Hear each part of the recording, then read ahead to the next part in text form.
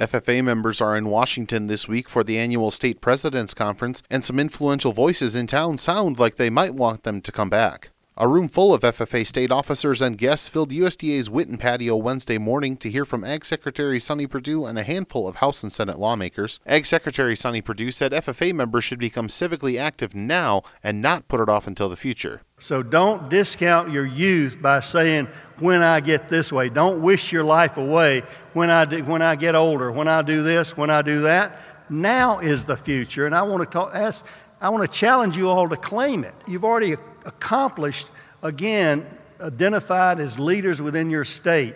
Take that leadership ability in an humble way, in a way that leads people by example, but leads them in the right way, not just agriculturally, but also in civic engagement. Perdue also signed a memorandum of understanding with FFA CEO Mark Peschel to promote a prepared workforce and seek mutually beneficial priorities for USDA and FFA. House Ag Committee Chair Mike Conaway took things one step further, urging FFA members to help push for a new farm bill. I'm going to deputize you, each one of you, to be a part of that messaging team, because you got to tell the story over and over and over till you're sick of telling it, and then you got to tell it 3 or 4 more times, and it may break through the consciousness of most Americans. Remember, every time they go to the grocery store, every time they go to a restaurant, they get a deal.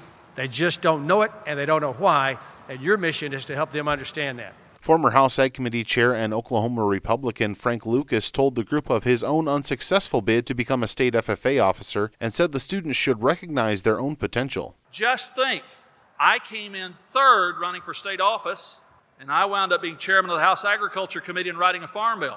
You won your state officer contest. What kind of potential do you have in the coming days and years and months?